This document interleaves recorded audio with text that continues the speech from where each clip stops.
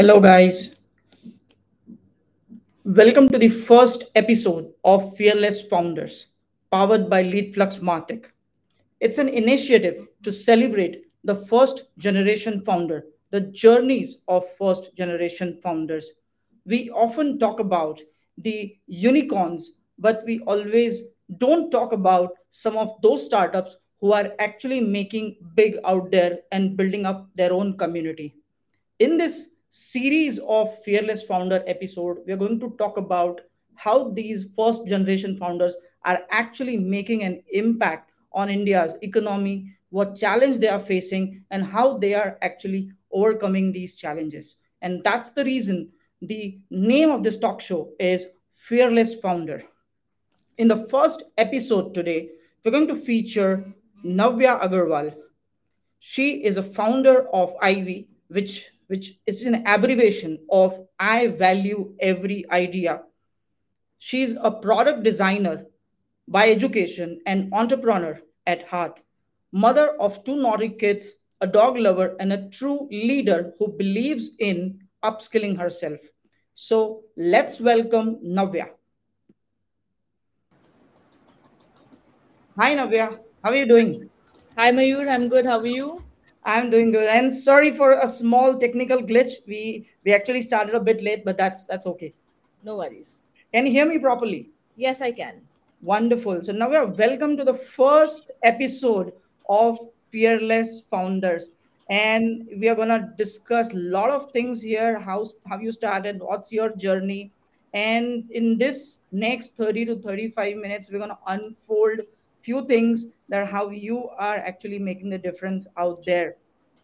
So just to understand few things from you, if you just can help us out that what's the startup, what's IV, that is I value every idea, and what's the mission and vision behind it.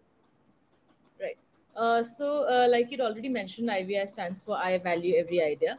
I'm a product designer and I started IVEI with the basic vision to start and see how my designs actually uh, appeal to the public. So back when I started, there was no category as such that I'd say I want to focus on a DIY category or a workspace category. But today we have a clear definition where we say we want to be category industry leaders in DIY space and workspace essentials. And we basically provide sustainable living solutions to rural artisans as well. So, apart from manufacturing products that are well designed and aesthetic in nature, what we're also trying to do is use rural artisans to create those products and help modify their skills as well. That's amazing, and there are very few startups that are actually creating this social impact as well. So when I say what's the vision that you're driving in this, and what the kind of vision that drives you to make a difference in their lives? So basically, what we're trying to do here is we're trying to train people who are not employed already, right? So, especially in the field of carpentry, because we have most of our products that are wooden, and where our manufacturing unit is, it's in Sitapur. This is near Lucknow in Uttar Pradesh. We have a lot of people who we can train to create these products. So even if they don't continue to work with us in the near future, right, they are sustainable. So what we're doing is basically training them from scratch. Then they continue with us or they continue elsewhere, right? In the process, it's a win-win for us as well because we get our products and most of them stay with us. So right, that's good for us.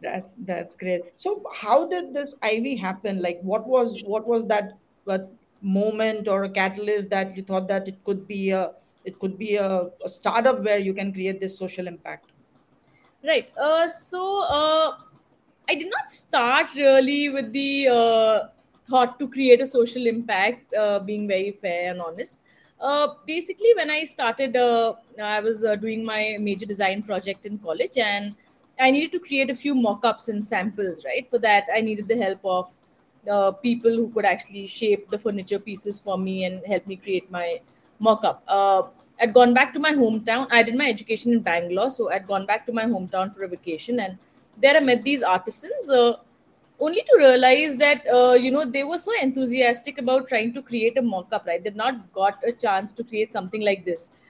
They were only creating windows and doors. So Hmm. they were all very excited, right? So like my project sort of became everybody's projects. They had ideas and they had more ideas, and they started helping me uh, develop and grow it, which is when I realized that this is a very nice team, right? So to Right. start up, basically you need a team, and I thought I already found mine, right? So if I can design and they can create, I thought that combination was already there, and we started creating products, whatever I could think of back then, from whatever I had learned. And we started exhibiting in flea markets and exhibitions, trying to take a lot of customer feedback. Hmm. uh, and then there was no looking back, right? It just went on to an organic growth. That's great. That's great. So, when in the process, I'm sure there are plenty of such things that has happened where you might have like transition from one thing to another. I was going through some of the details as well, and I also read that you were a co-founder of a company called Work in Progress, and then it moved to IVE. So, what's that story? So work in progress. So I have been working since college. While doing my graduation, I was freelancing as a graphic designer. There's a certain joy I find in just doing something, right? And while in my product designing course, right, we were four people in the batch, and Hmm. all of us got together to create this firm called Work in Progress. Okay. We started creating clocks, wall clocks. And since we were all product designers, our wall clocks were all very differently done. And in Bangalore, there's an exhibition called Sunday Soul Sante. Yes. And we started exhibiting there, and in college, that was like the first business that we did. It taught us a lot, right? In terms of procuring material, doing the basic accounting, and that also somewhere told me that okay, we can start something. Of course, Hmm. that was a very small time project. We all sort of knew it's not a long term thing. It only lasted till we were in college. But yeah, I mean, it was a good experience. Yeah, I'm sure you would have learned a lot of things because then you are maybe you don't have a fear of failure, but then you are producing a lot of good stuff, Yeah. right? So, in this startup arena, actually, what happened is people talk about a lot of IITs and IIMs, and all these kids get a lot of limelight. So, how did you like get into this when it comes to startup? What's the kind of academic background you have? So I've done my graduation from Christ University, Bangalore, and post that I've done a product designing course from Raffles Millennium, again Bangalore.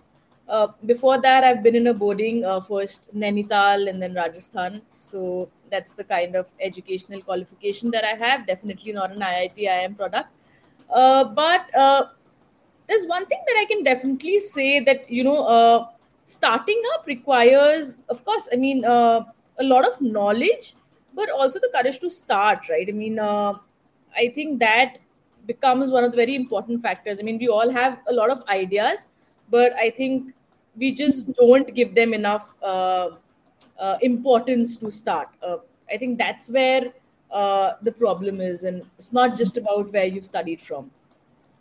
Great. That's where I think now if you see again a lot of you can say a startup which is coming from the tier two and tier three cities don't have much of IIT IIM, but they are able to make impact, and that's where the beauty of Indian startup ecosystem is happening, where we see even certain unicorns, like people don't come from IITs and IIMs and creating such impact. We would love to understand your childhood because of product designing as an education and then career. So what was your childhood was about? Like, I'm sure it is we like could be of an 80s kid, right? Yeah, so like I said, I've been in a boarding. So I come from Sitapur, right? So we didn't have a lot of good educational institutes there. So my parents decided to send me in a boarding, which I am very grateful for, actually, as opposed to what people have, perceived a boarding school as. I think that's one of the best things, that everybody should really experience that. That said, I was in Nainital, then Rajasthan. So most of my life was there, and then Bangalore for around 5 to 6 years. Uh, my father has been a very big motivation for me. Unfortunately, he is no more. But he had this sort of an attitude towards life, that whatever he'd do it with all his heart, he'd just give it his all. And I think that is something that I've really caught on, uh, Yes, and that has been with me and really helped me in my work as well. Uh, great. and then of course, product designing was a decision. Basically, I wanted to do animation actually. With my college and graduation, I took up a graphic designing course. There's this institute called Arena Multimedia. There are a lot of chains for Arena and Max. So I did that part time. I was very ambitious actually. So after my college, then 4 to 6, I'll go to Arena just to learn graphic designing and website designing. And then there was this particular model where they taught 3D modeling, right? So this could be a little technical, but then that is where you actually design 3D products.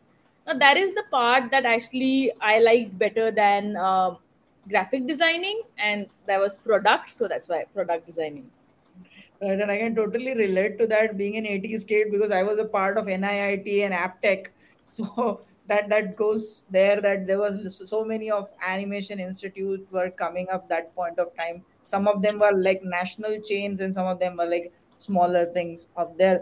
So see, there is a lot of talk happens between the work-life balance and mental, emotional well-being and me time and all these. And being a founder, being an entrepreneur, we go through a lot of such things right now. So how do you manage actually that's being a mom and then a lot of other things and then running the successful startup and how the work-life balance is at your front?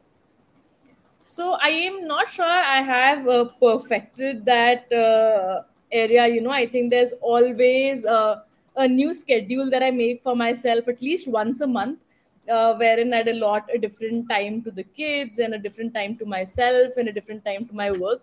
A little change in their routine, say suddenly summer vacations and I have to reschedule everything.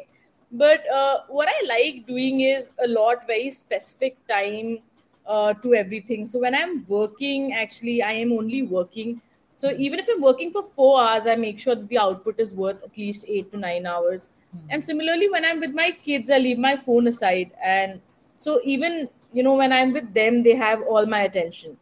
Uh, we have a very strict routine at my house. We sleep on time, we get up on time. So 8 o'clock, the kids sleep, everybody's on bed. So that's enough me time, post that. Mornings we get up like at 5:30. So again, if you have a good morning time, right, that's the day just becomes longer. So I Yes. think just having a very strict schedule helps, right? And also having no schedule on Sundays, I think that's also very important. So Right, right. And equally. when you say 8 p.m. in the night and 5:30 in the morning, I'm like, that's super strict schedule. So they've got used to it, right? My kids have got used to it, we've all got used to it, now it feels more comfortable, right? So Yeah, and as the one thing that you mentioned very right is when you wake up at 5:30 a.m., the day seems to be much longer. You feel that you have done so much of one work and it is just 10 a.m. in the morning. yeah, that's correct, yes.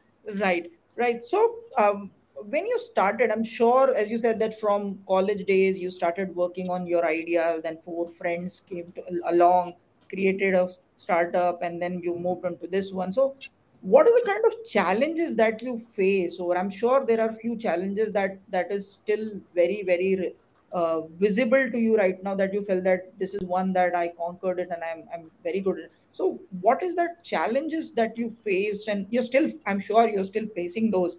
So, would you like to just highlight that as well? Yeah, so Mayur, I personally believe challenge is nothing but an opportunity to learn, right? So, I mean, every time there's a hurdle or a challenge, right?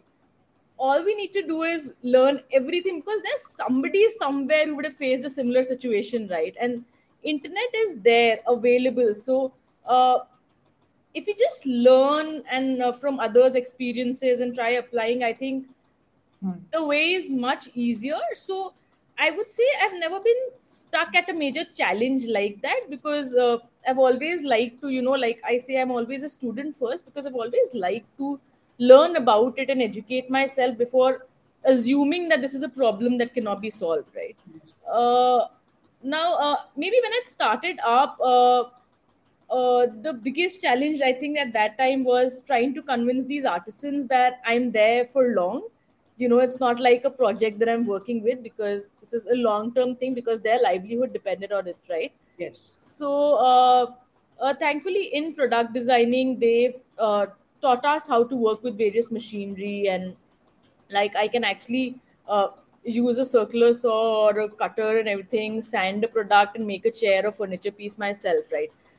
So initially I actually had to show that to my team to get a lot of trust from them, because being a woman at that time, a very young girl, and they thought that I'm just probably killing time or just doing Yes. something for time pass. So just trying to gain that trust was one major challenge. Hmm. uh, Post that, I think every challenge has been an opportunity, as such. Even during COVID, we came up with a lot of new products and ranges, and suddenly online offline shut, then online opened up. So it was always an ongoing curve, right? A process. Great, great. And that's what my lead to my next question is, during COVID time where everything was standstill except the essential thing, how did you guys manage to survive? How did you, because as I said, artisans were also dependent on you guys and based on your sales, and the kind of product that you guys are in are not essential. So what, how did you guys manage during those tough times? So what happens, Mayur, is that usually when you're doing your day-to-day routine work, right, you get very little time for designing and product development. Hmm. We used all the lockdown period for that, and the moment that everything opened up, we had so many new products, right? And for our artisans, we paid them for that period, because the kind of products that we had developed, we were sure that's going to kick in. Right. So being able to just focus on product development and not operations was actually something that I thought of as very good for myself as well, right? Otherwise, only probably 1 hour or 1.5 hours would go into product development, and then the operations part and everything. And since I'm a product designer, that is one thing that I like doing. And all Hmm. my team, even the person who looks into social media, the one who looks into e-commerce, everybody became product developers at that time, and we all just designing. Great. Yeah. So that means the COVID has actually been a catalyst for you guys to brainstorm a lot of new things A and come up lot, with new yes. ideas. Definitely, definitely. That's amazing. That somewhere I was also reading about a story of Sushma and how she. So I just want to understand that what was that actually? Right. So, what happened is, after I met the first team of artisans who I said that they work with me in my major design project, right? Now they were like four, and then their relatives, and everybody was like 10. But I needed more skills, right? So I started sending out a word in and around through the people in my house, or people who worked in my father's office, that anybody who has anything to show, right, any skill, just Hmm. come meet me. We'll see if we can do something, right? Anything creative. Hmm. Sushma used to do mehendi work, right? She used to apply mehendi for people on their hands. And Hmm. we have a range in IVEI called Mehendi Kala. Okay. So what we did was, we asked her to start applying mehendi on the wooden products, right? Using a marker. Hmm. So we basically paint the surface black, and we give her like metallic silver and golden markers, and asked to start painting that, right? Yes. So this entire range was born through her. And then since she was very creative, she said, didi mere ko na thoda plain pieces de do, मैं भी कुछ बनाऊंगी घर पे, like just give me some wooden pieces, something. Again, now those plain pieces were something that she had asked for, but it just struck me that there's so many people who might need this, right? Hmm. So we started our DIY range on Amazon. We were actually the first to start these DIY MDF bases on Amazon, and today there's so many sellers doing it, because there's just so much demand for these products. That was actually surprising. Today, Sushma does all this, and she's also a warehouse manager, because she's just given us too much, right? Right. In terms of idea and growth. So yeah. That's amazing, and that's where that shows also that some of those major giants, that how they become major giants, because the people who are working together, who have a same vision and same passion, and they're able to see it in the same direction. If there are people who are looking at the opposite direction, you hardly will go nowhere. So this Right. is a this is a very great example that how someone with such a small initiative can actually start an entire DIY series at IV. That's amazing. And what are the setbacks that make you more focused? Like we all get a lot of setbacks, and one way to look at setbacks is to see the next level of that. So what are some of those setbacks who made you more confident that what you're doing is can be led to any extent? Uh, so I've had two major setbacks. I wouldn't say they made me more confident, but they definitely made me realize that what I have to do it now. I met a major accident around 4 or 5 years back, which could have, been the end of things, right? Uh, when you come out of a situation like this, you realize that whatever you want to do, you have to do it now, right? I mean, life's not going to wait for you to keep planning 10 years down the line, 20 years down the line, think we'll do this. You do something, you do it now. You want to make something big, make it now. You want to launch a product, launch it now. If you've already thought of it, develop on it. Uh, and then after I lost my father around 3.5 years back, uh, earlier whenever I had problems, right, like anybody, would just, call him, ask for advice, and you always had someone looking after you, at least that's how you felt, you had like an umbrella. But after he left, there were a lot of decisions that I would have not ever been able to take without him, which I had to take myself, right? And that is when it was there that now whatever you have to do yourself, right? You take the decisions. You can't just keep waiting for people to advise you. I mean, of course, listen to them, but then you have to, make a choice, and you don't have to always have someone tell you, ki, "theek hai, what you're thinking is right, go ahead." Right. Sometimes that has to be your own call, right? Yes, yes. So as I can totally see that your father has been a true inspiration to you. What are the other inspiration source or those maybe you do it and you're kind of a business where a lot of people has this kind of thing as their hobby to do a lot of things, but you're in that business. So what are your hobbies and what exactly you do in your unwinding to unwind yourself? Uh, I don't know. I think I read a lot about what is happening in the industry. I think that is pretty much what I do. I want to hear about other founders. I want to see what they have done.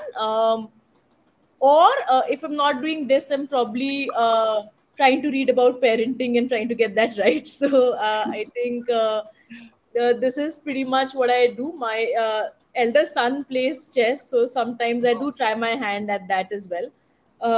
But yeah, that's pretty much it. And that's where my next question is there. As you said, you read about a lot of industry.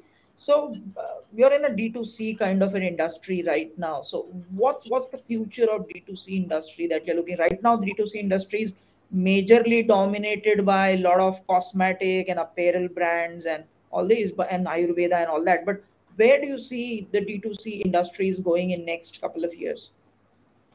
There have been varied opinions, and I think there's no right answer to this question. But how I see it is that direct to consumer, maybe not, but digital first brands, because even now, see, we call the brands D2C, but we're selling via Amazon.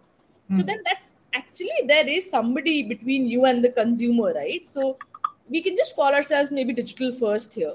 Uh, but I think with so many people going online, there's a huge scope for that. There's a huge market for that. Hmm. And Definitely it's only going to grow, right? But a lot of dependency on, say, Facebook and Google advertising, I think that is where the problem is. I Hmm. think that should be a part of where the revenue comes in from. Hmm. And any brand that truly understands that, that focusing on retention or focusing on conversions, uh, quality, customer satisfaction are very, very, very important. Any brand that invests on these, invests on going uh, via different channels, be it global, be it offline, and does not completely depend on Facebook, Google, and Shopify converting those orders, I think there's a lot of scope. Okay, great. So, and what's this new venture that you guys are into, or especially you into a future wagon? So, can you just show us what's exactly is Right. that now? So Future Wagon is a very interesting concept, right? So we're a house of brands, and unlike the house of brands that you probably heard of, not Roll Up Commerce, but we're a house. So IVEI is now a part of Future Wagon, and I'm the co-founder for Future Wagon. So what we're trying to do is that we're trying to sustainably grow design-led brands, right? Okay. Brands where there's a graphic designer, product designer involved, somebody who understands the product, who's invested in creating that product, right? And we help them scale that brand, Okay. right? And we're not saying that we're going to do it without the founder. So we Hmm. sort of form a partnership with the founder where the founder wants to be involved long term, right? And we do this together involving the founder instead of acquiring the brand full fledged. So, are you saying that you guys seems to be an accelerator kind of thing to them, to giving them a lot of support? um, we're doing pretty much everything for them, right? Like from operations to marketing, and we're telling them to focus on the product, right? So if they can focus on the product, we'll take care of everything else, and we form like a partnership which helps both of us. That's an interesting concept. And you focus on only on the design-led companies? For now, yes, but design led or anyone who has an interesting product to offer. But yes, the product has to be well thought of, be it in terms of design, utility, or trying to bring in something entirely different. But it has to be a very, very unique concept or a product. Great, great. And that leads to the another question is I see that all of your product line is basically has a lot of wood in it. So what's this love for the wood actually? Right. So again, when I was doing my product designing course, right? So we were working with a lot of materials, starting from metal, glass, wood, plastic, acrylic, recycled, everything, right? For some reason, I've just found wood to be the most interesting of all, right? Because I feel one, I think I'm also very comfortable with the machinery that involves wood, right? I mean, I think I'm able to make the products better, let's say. Okay. Uh, and then it was sort of in sync, right? I found people also who work with wood for my first major design project, and I have been able to design better in wood. It is unlike plastic, very eco-friendly, sustainable. We use recycled wood, wood that is waste for a lot of industries. That is why we create all these miniatures. So it's just been good, but I'm not stuck on wood. I mean, if I do come across another material and it works, why not? Right, right. And before we wrap up, I have a very kind of cliche question, but it still needs to be asked because that's where the soul of this entire episode is. Is that what's the kind of advice that you would love to give to a budding entrepreneur? What's the few things that they should consider, whether it is there in a product or whether it is there in a service? What's the advice that you will give in this budding entrepreneurs? I'm not sure if I'm the right person to advise somebody, but